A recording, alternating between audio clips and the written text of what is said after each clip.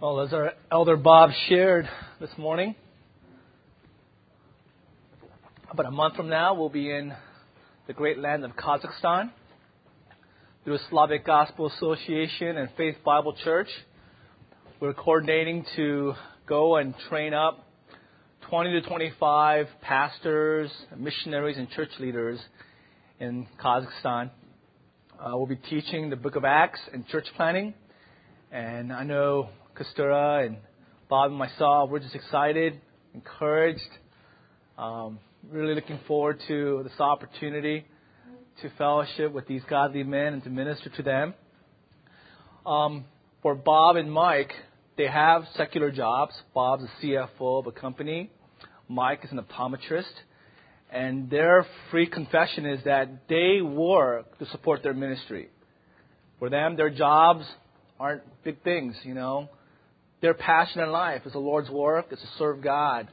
And they work in their secular vocations to support their ministry in the church and their missionary work. And so they're committed to supporting their own way for Kazakhstan. But it is biblical for them not to be selfish, not to hog this ministry opportunity.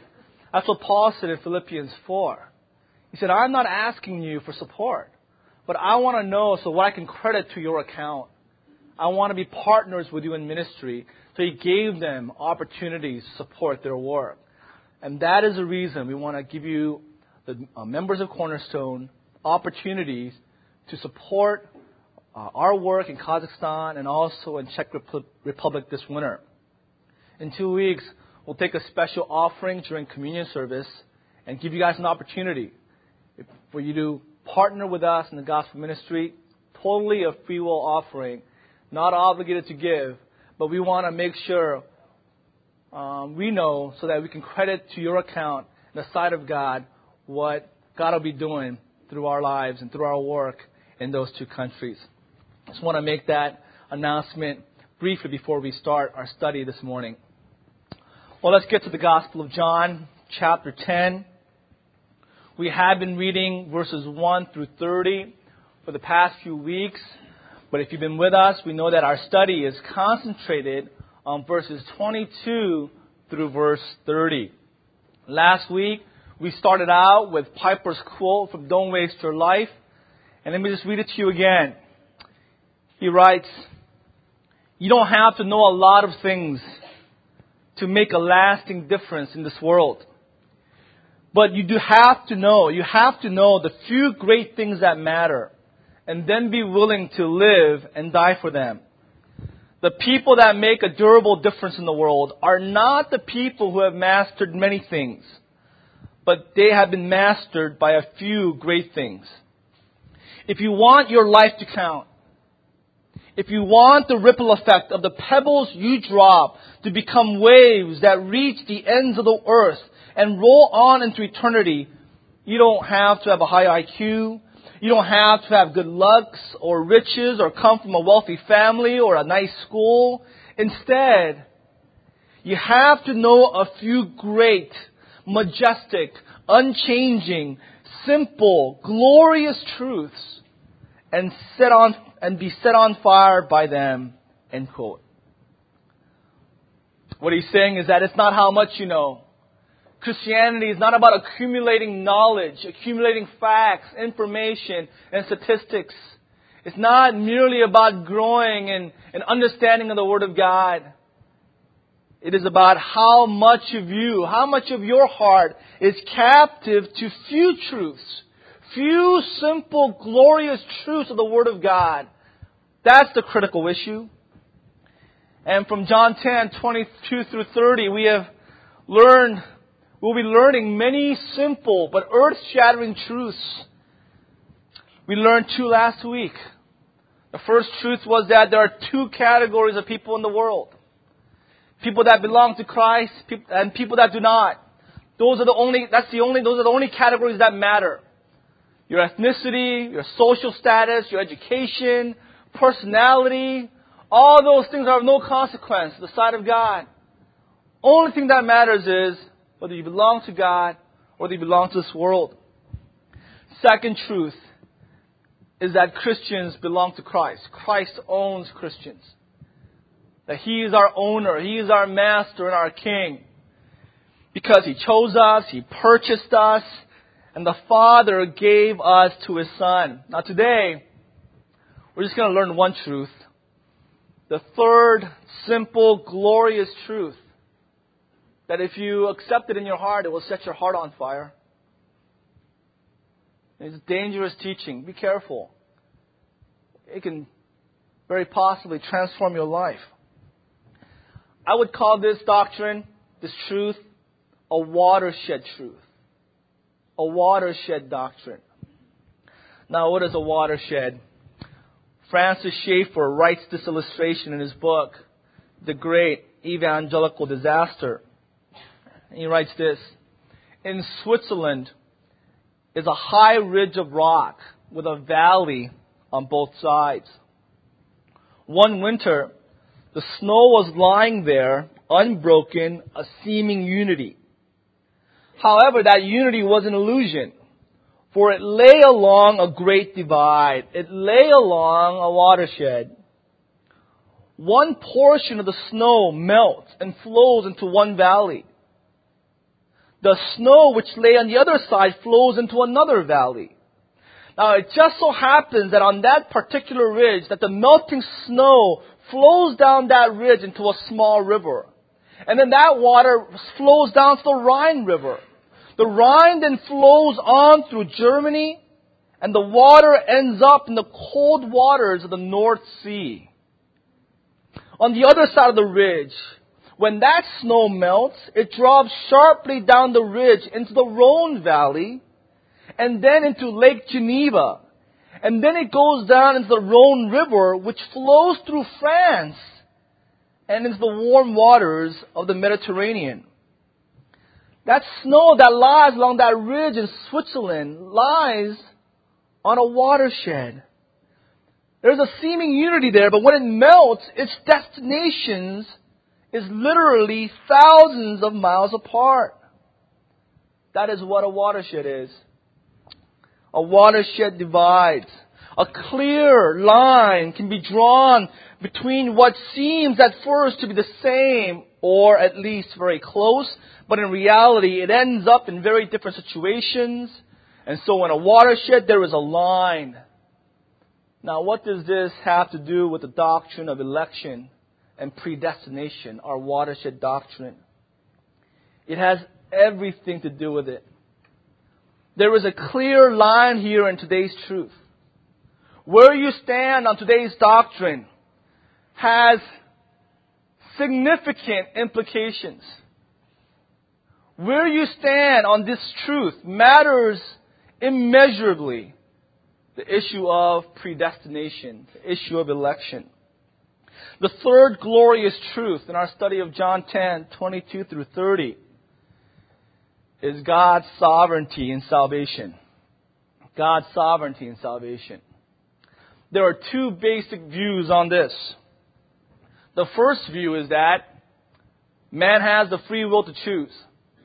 Man chooses. The second view is God chooses.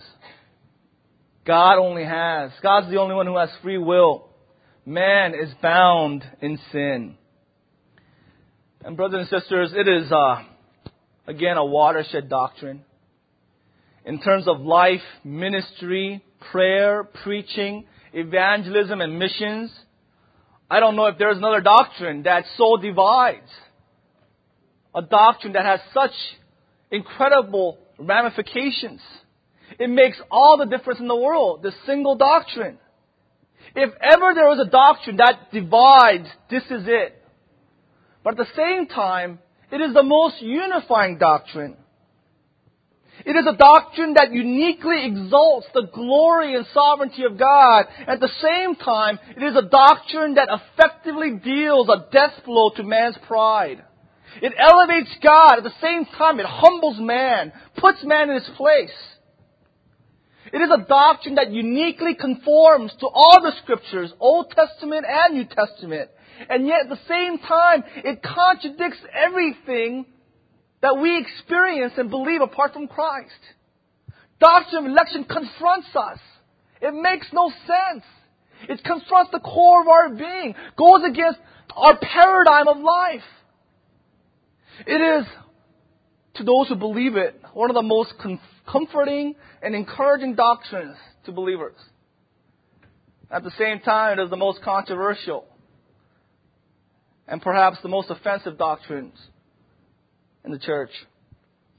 It is a doctrine accused by many as irrelevant, impractical, unnecessary.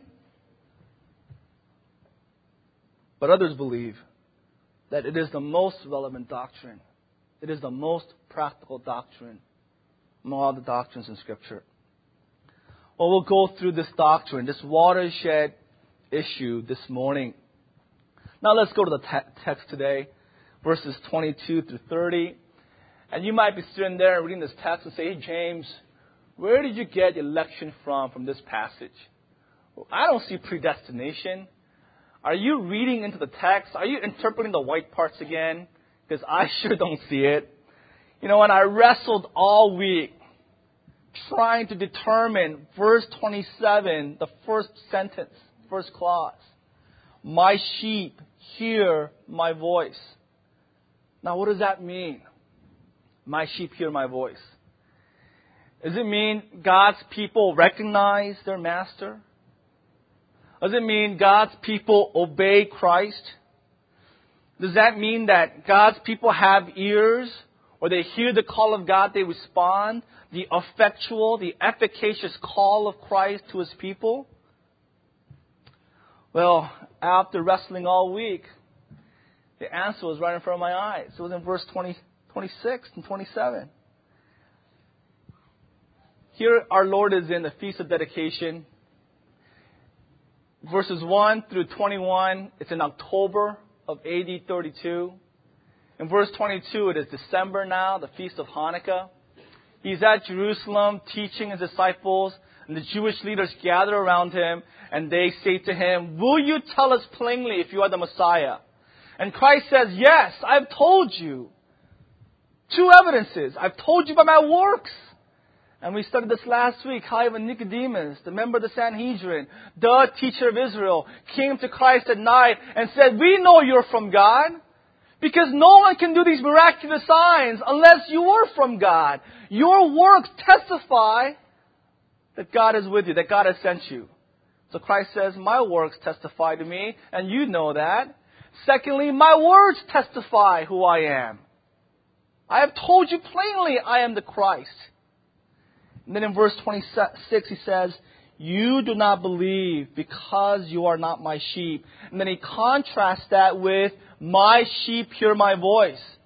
So that gave me the answer to what it means, my sheep hear my voice. It means, you do not believe because you're not my sheep. My sheep believe in me. Hearing is a figurative way of saying believe, faith. You do not believe, but my sheep, they believe. And now this is where predestination comes in. This is where election comes in. Jesus does not say, you are not my sheep because you do not believe. He does not say that. Right? He says, you do not believe because you are not my sheep. Does that make sense? Right? He does not say, you are my sheep because you believe in me. Right? He says, you believe in me because you're my sheep. The person's essence comes before the person's faith or non-faith. Right?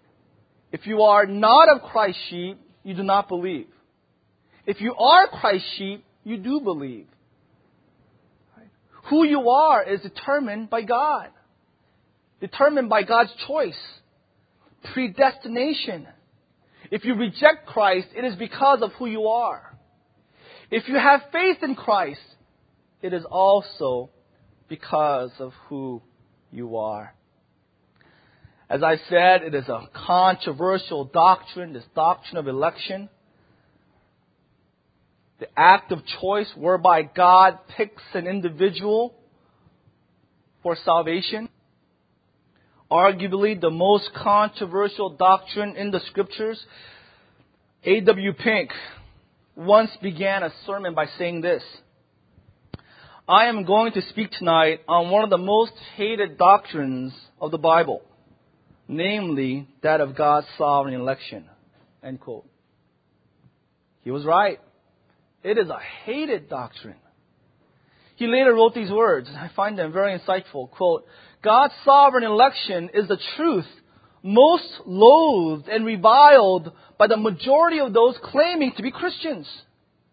Let it be plainly announced that salvation originated not in the will of man, but in the will of God.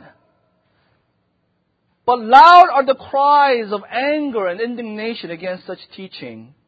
End quote. There is much controversy, much anger directed towards this doctrine, and we have to ask why. And I give you 4 reasons why I believe there's so much just intense heat against this teaching. First of all, I believe it's pride. Man's pride. Why is it hard for some people to accept the biblical doctrine of sovereign election? Because of man's pride. And his pride, it is hard for him to acknowledge that his salvation is from God. In his fallen pride, he wants to assume some responsibility. He wants some credit for his own salvation. He wants at least some modicum of credit for at least believing in Christ, for having made the right choice. All the things that man has worked for, his confidence in the flesh. He wants at least some boast. He wants some glory in his righteousness. Apostle Paul talks about this in Philippians 3, right? He said, if you guys have confidence in the flesh, if you guys have opportunity to boast, I have more. And he writes a resume of his confidence before Christ, his religious accomplishments. He said, I was circumcised on the 8th day. I'm a member of the people of Israel, tribe of Benjamin. The first king of Israel, Saul, was from this tribe, Benjamin. And I'm named after him. My name is Saul. I'm a Hebrew of Hebrews. In regards to law, I'm a Pharisee. I was legalistically committed to the laws and the traditions of the Old Testament. As for my zeal, I persecuted the church. As for legalistic righteousness, I was faultless. Paul said, this is what I reveled in. I judged everybody based upon my accomplishments. This fueled my pride. This was my standing before God. And when God would have asked me, Saul, why should I let you into heaven? He would have listed these accomplishments. That was his confidence. Well, what about you? What is your confidence?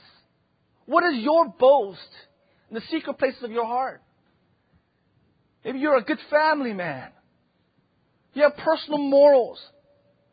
I have a good heart. I'm faithful to religion. I give to charity. Pride does not want to give up those things. Pride wants to hold on to them and say, yes, I deserve some credit for my salvation. But when Paul confronted Christ, or when Christ confronted Paul on the road to Damascus, what did Paul conclude? He said, rubbish. Everything changed when he heard the gospel. When he saw the righteousness of Christ and his own depravity of his pride, he said, scubalon, excrement. All those things that I cherished in my life, that I thought were my righteousness, were like filthy rags in the sight of God. And he says in Philippians 3, whatever was to my profit, I now consider loss for the sake of Christ. What is more, I consider everything a loss compared to the surpassing greatness of knowing Christ my Lord, for whose sake I have lost all things. I consider them scubalon, rubbish, dung, that I may gain Christ and be found in Him. This doctrine is hated because, first and foremost, because of our pride. Second reason that people often give is, this doctrine is unfair. It's unjust of God to choose some and not choose others, and to not allow a man the right to choose. Allow man freedom to choose. After all, right? That's William Wallace's cry, freedom, right? Patrick Henley, give me liberty, or give me free will, or give me death. That's one of the basic pillars of our country, freedom. How can God not give me the freedom to choose Him or not? How can He choose for me? That is not fair. Well, first of all, dear saints, we can never say God is unfair. What standard of justice do we hold Him to? Is there justice apart from God? Is there righteousness or fairness apart from God? Do we judge according to our standard of righteousness? Do we have a standard of righteousness that's greater than God? That's above even Him? Psalm 97 verse 2 says, righteousness and justice are the foundation of His throne. Righteousness and justice are the very foundation of the throne of God. God is just. God is righteous. Whatever He does is righteous. For sinful men who have committed all kinds of heinous, wicked, depraved acts in our hearts and in deed, for us to go to God and say, God, that's fair or not, that's utter foolishness. That's utter pride. Turn with me to Romans chapter 9. And Paul confronts this issue in Romans 9. He talks about the twins, Jacob and Esau. And before they were even born, God says, Jacob I loved, but Esau I hated. Romans 9:14, what shall we say then? Is there injustice on God's part? Is God unjust? And Paul's imperative answer, his strong negative is, by no means. For he says to Moses, I will have mercy on whom I have mercy. I will have compassion on whom I have compassion. So then it depends not on human will. It's not about man. Not on human desire. But God who has mercy. Scripture says to Pharaoh, for this very purpose I raised you up, that I might show my power in you, that my name might be proclaimed in all the world. Why did God raise up Pharaoh? Just to bring him down and show His glory, show His power and might. Verse 18, so that God has mercy on whom He wills.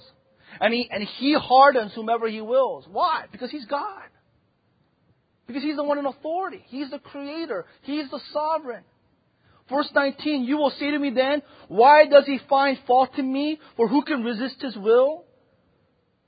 But who are you, O man? Answer back to God. Will what is molded say to its molder, why have you made me like this? Has the potter no right over the clay to make out of the same lump one vessel for honor use and another for dishonored use? Romans turns it around. Justice. God is just. God is righteous. In all His authority, He acts according to His will. We do not have the authority to question God because we are His creation and we are in sin. And even another issue. If we go to God and say, God, we want justice, and God says, yes, I'll give you justice. What is just? Then everyone goes to hell. Every person that ever lived in all human history goes straight to hell. That's just. Right? Because we sinned against God. The penalty of sin is death. Not just physical death, but spiritual death. What is death? It is separation. When we die physically, we're separated from our flesh. Our soul is separated from our flesh. And spiritual death is our separation from God and eternity in hell. When we tell God, God, we want justice, then God says, okay, everyone goes to hell. See, salvation, election is grace. It is mercy. Where God chooses some out of His compassion and love. Right? In Matthew 20:15, the landowner, he goes in the morning at 9 o'clock and he says, will you work for me for $1 a day? The guy says, yes. Then he goes at noon, there's some more workers, will you work for me for an hour a day? The guy says, yes. 3 p.m., they close at 5. Will you work for me for $1 a day? Yes. So 5 p.m., they all come, and the guy who started working at 9 a.m., he's thinking, hey, I worked 8 hours. I'm going to get more than $1, right? Because this guy worked only 2 hours, right? I should get more. And so he hands out everybody $1. And the guy who worked 8 hours, he goes to the landowner and goes, that's not fair, right? How can you give that guy $1 working 2 hours? I worked 8 hours. That's not fair. The landowner says, am I not allowed to do what I choose with that belongs to me? It's my money. Am I not allowed? You agreed to work for $1. If I choose to give this man grace and give him $1 for working 2 hours, don't I have that right? It's a rhetorical question, obviously. Of course. That's what God is doing. It's His mercy. It's His grace. It's His salvation. He has that authority. He has that right. Well, third reason it is so hated and controversial. I spoke at UCLA AACF this past Wednesday. I opened up their quarter of meetings, and it was just a great time of like over 150 collegians packed into a room, and great time of ministry, and I had just a real good time. They're all responsive afterwards. I was talking to all these students, and somehow our dialogue went into salvation and election, and his issue was, well, doesn't that make us robots, right? If God chooses us and creates in our hearts love for Him, doesn't that make us into robots? Is that what God wants? I've been taught that God wants us to freely love Him, because if that's not volitional love, it's not true love. And I was like, brother, I understand you've been taught that, but it's based on a wrong presupposition, wrong foundation. Don't you understand? We were robots, and God set us free. It's not we were free, and God made us into robots. We were robots. We were enslaved to sin. And I was telling the people at UCLA, you don't have to study to learn how to lie. You don't have to go to graduate school to learn how to be selfish and prideful and cheat and hate and be malicious, right? To be violent. It comes naturally. You don't have to go to college for that, right? But it comes naturally to us. Try to fight that. Try to fight self-centeredness. Try to fight pride. Fight anger. You can't. Why? You're enslaved. We're robots. We're slaves to sin. Well, Christ chose us and saved us. He set us free. Now, freedom, according to Paul in the Bible, is not great. I can live for Christ and sin now. I'm free. That's not freedom. Christian freedom is, I run in the path of your commands, for you have set my heart free. Psalm 119:97, right? I can follow Christ now. Before I wanted to, but I couldn't because I was bound in sin. Now He set me free. I can obey. I can live for Christ. Brother, I was telling you and I tell you, we don't become robots. We're set free from being robots. And a final reason it is so controversial, maybe you hate it, is a personal reason. Maybe this is the greatest reason. People sit here and listen and ask themselves, this causes me to question, am I elect? Am I chosen? This is a fearful doctrine. What if I'm not elect? It doesn't seem fair to me. What if I'm not elect? What about me? Well, let me give you an illustration. Let's say after church today, you see me going around passing out tickets, inviting certain people to an event. And the people that I give these tickets to, they're just excited. They're just stoked. They're like tears coming out from their eyes.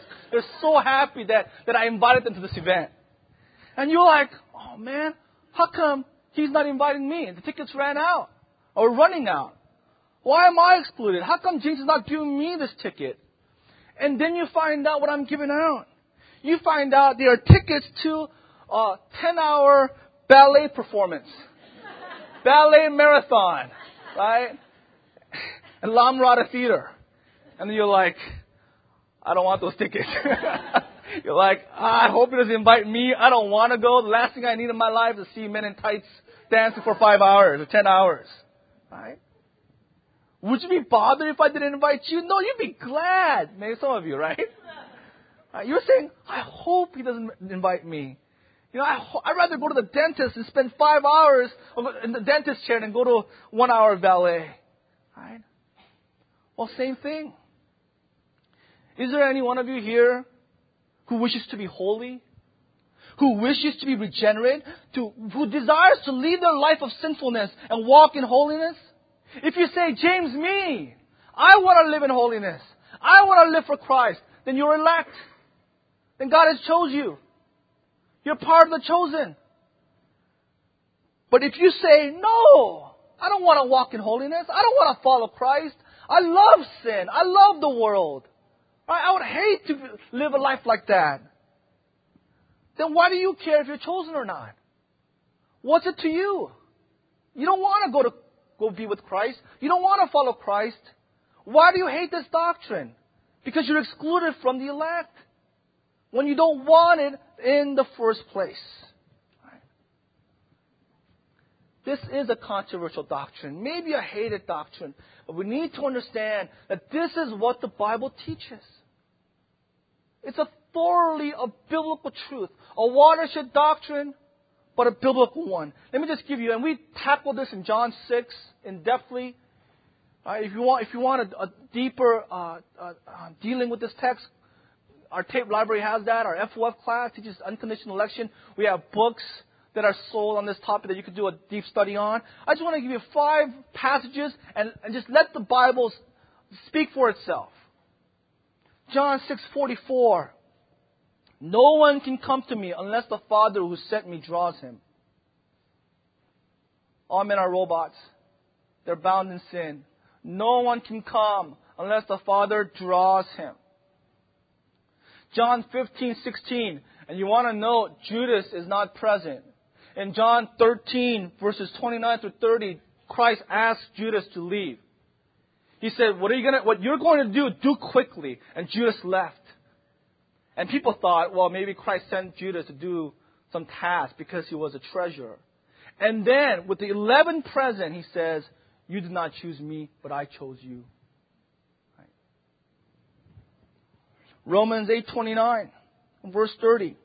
For those whom he foreknew, he also predestined to be conformed to the image of his Son, in order that he might be the firstborn among many brothers. And those whom he predestined, he also called. Those he called, he justified. Those whom he justified, he also glorified. The golden chain of salvation.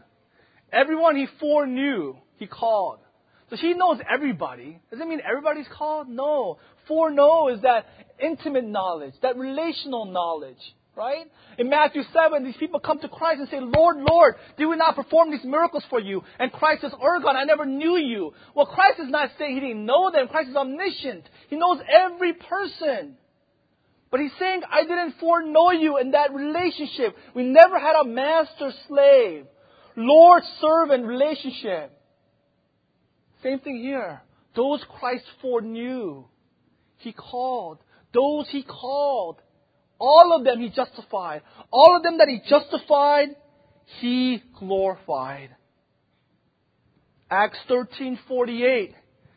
Here is Paul preaching to the Gentiles. God changed his name. Saul was a Hebrew name. He became an apostle to the Gentiles. He became Paul. And when he preached to the Gentiles, when the Gentiles heard this, Acts 13:48, they began rejoicing and glorifying the word of the Lord. And as many as were appointed to eternal life believed. All those who were chosen believed. Again, faith comes after their election. 1 Thessalonians 1:4, we know, brothers, loved by God, that he has chosen you. Because our gospel came to you with power, transformed lives. Because you love the Lord, you are chosen by God. Briefly go through. Now I want to spend a bulk of our time in the relevancy and the practical application of this teaching. So briefly go through the teaching of this doctrine. First of all, God chose before time, Ephesians 1. Before creation, before the creation of the world, God chose some to be holy and blameless in his sight. Secondly, it is not based on man, anything in man. There is some confusion among Christians. All Christians believe in election. Right? Understand that? If you are a believer, if you profess to be a Christian, You believe in election. You believe in predestination. You have to, because that's what the Bible clearly says. That's not what the debate is. The debate is not, does God elect or no? Every Christian leader believes in election. The debate is it conditional or is it unconditional? Is God's election based upon man's righteousness? Or is God's selection based on God's foreknowledge of man's faith? Or is it unconditional? Is it purely based upon God's own will, God's own pleasure? Is it conditional or unconditional? It is unconditional because men are dead in sin. No one is righteous, not even one. Ecclesiastes 7:20. Isaiah 64:6. All our righteous deeds are like filthy rags. We cannot have faith apart from Christ, apart from God's work. 2 Timothy 1:9. He saved us. It's so clear. So clear. He saved us not because of anything we have done, but because of His own purpose and grace. Titus 3:5. He saved us not because of righteous things we had done, but because of His mercy. See, God is not responding to us. Salvation is not on our court. God's not responding to our decision. God is the author and perfecter of salvation. He is the beginning and the end. He started salvation and He will conclude it. It's not because of anything we had done. If we could do anything and cooperate with God's grace to be saved, then it's salvation by works. It's no longer the gospel. The Pharisees were right. Paul was wrong. Salvation by grace means God did it all. It's not based upon us. And finally, it's for the praise of His glory and glorious grace. Why did God elect? For His own glory. Why did God elect some? To show forth His grace. And that is why, brethren, if God didn't elect, we would never have known what a merciful God He is. What a gracious, compassionate God He is. 1 Timothy 1, Paul says, I am put on display as the worst of all sinners. If someone who rejoiced at the death of Christ, he rejoiced. That was, he was passing out candy that day, right? He had people over for dinner. He had a party because Christ was crucified. And that was not enough. Christ's death on the cross was enough. He had to go after Christians to continue His anger. And it says, if I can be saved, there's hope for us all. And God put me on display. Why? To show forth God's grace, God's mercy and compassion. That's the reason. Well, let me close our time with an application of this doctrine of election. A.W. Pink poses this question. How may I know my election? How can I know if I'm elect? And he answered this way. If you had this question this morning, this is the answer. First, by the Word of God having come in divine power to the soul, so that your complacency is shattered and your self-righteousness is renounced. First evidence. Secondly, you can know if you're elect if the Holy Spirit has convicted you of your woeful guilt and lost condition. Third, if God has revealed to you the sufficiency of Christ to meet your desperate case and to hold on to Christ as your only hope. Fourth, there are marks of the new nature within you. A love for God. A sincere love for God. An appetite for spiritual things. There is in you a longing for holiness. A desperate seeking to conform to Christ. Fifth evidence that you're elect is that you now hate sin. You loathe it. You still commit sin, and so you hate yourself. Like Paul, what a wretched man I am. You hate yourself. You hate your sin. Your only boast is Christ. That's the fifth mark that you are elect. 6, by avoiding everything that is condemned by God's word, and by sincerely repenting of every known transgression. 7th, giving all diligence to grow in the Christian faith by using all legitimate means. These 7 things are evidences of one's election. How do you know if you're elect? Sum it up. There's a change. You love God more than you love yourself. You love Christ more than you love sin. Those things are present. Then you are elect. Right? Obedience is the mark. It is a result of someone who has been chosen by God and saved.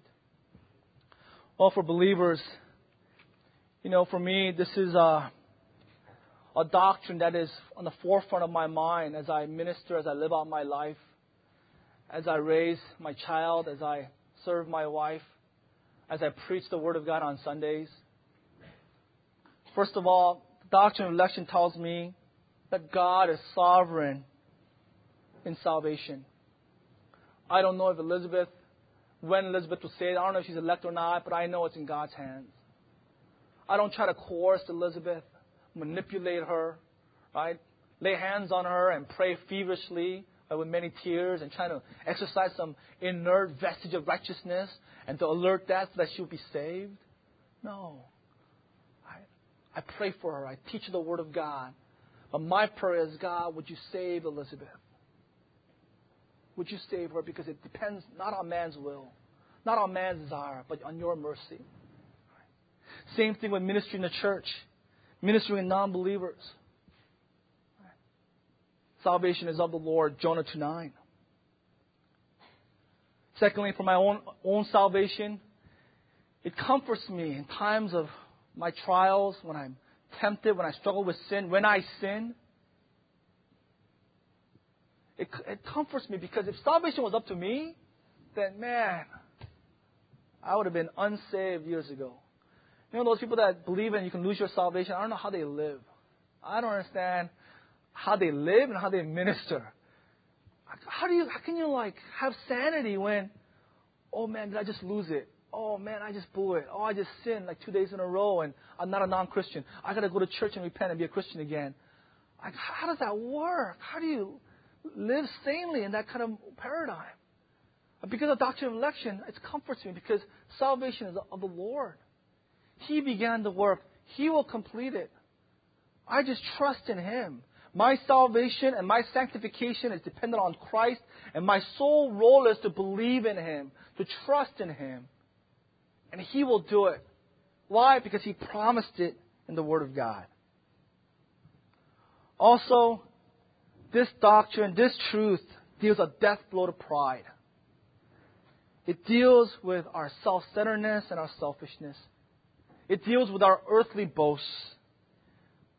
It deals with our judgment of the world. Where before we saw the world and we said, I'm Christian because I'm smarter, I'm wiser, I'm godlier, right? Because of some kind of righteousness, goodness on my part. This doctrine tells me there are non-Christians who are better than me, who are more moral, more righteous. Only reason I'm saved, I'm a Christian, is God's grace, God's mercy.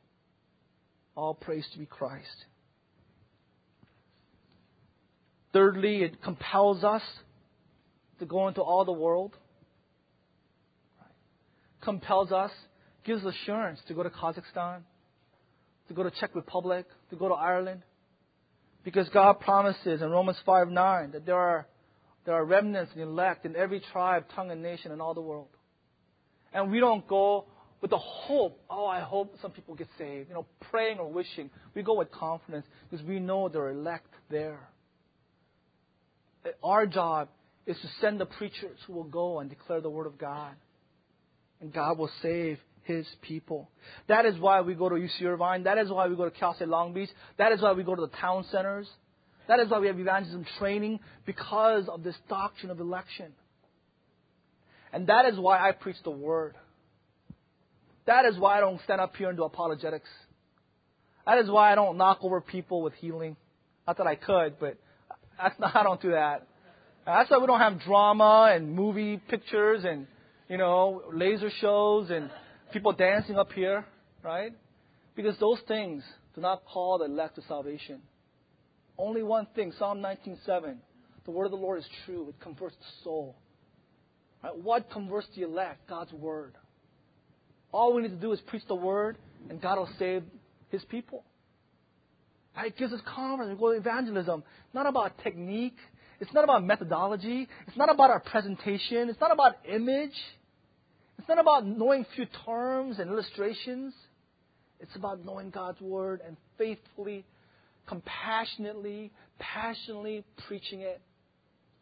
Because as we proclaim the word of God, as we call people to salvation through the preaching of God's word, God calls through the Holy Spirit effectually to save His people. Irrelevant doctrine, impractical nonsense. Nonsense. It is the most relevant truth that transforms lives. May it transform us. Let's pray.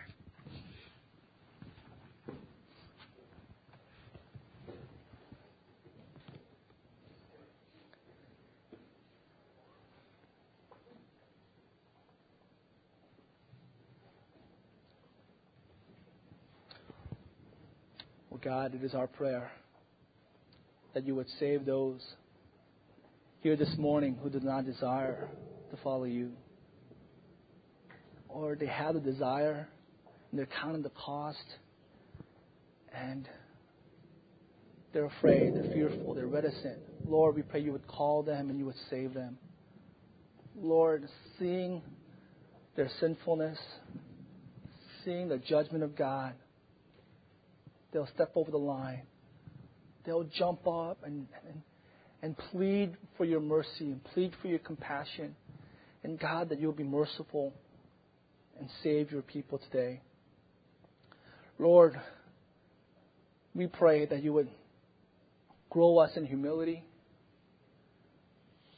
Humility before you, sovereign, majestic, awesome God of the universe, of all creation. Lord, who are we that you should be mindful of us? Who are we that we should partake of this grace? Lord, may we just be prostrate before you, God, and just be humble in our adoration of your mercy and grace. Lord, grant us boldness and confidence to proclaim your word. As Paul said, I resolved to know nothing with you except Christ and Him crucified. He had the wisdom of the Greeks. He had the power of the Holy Spirit that the Jews wanted.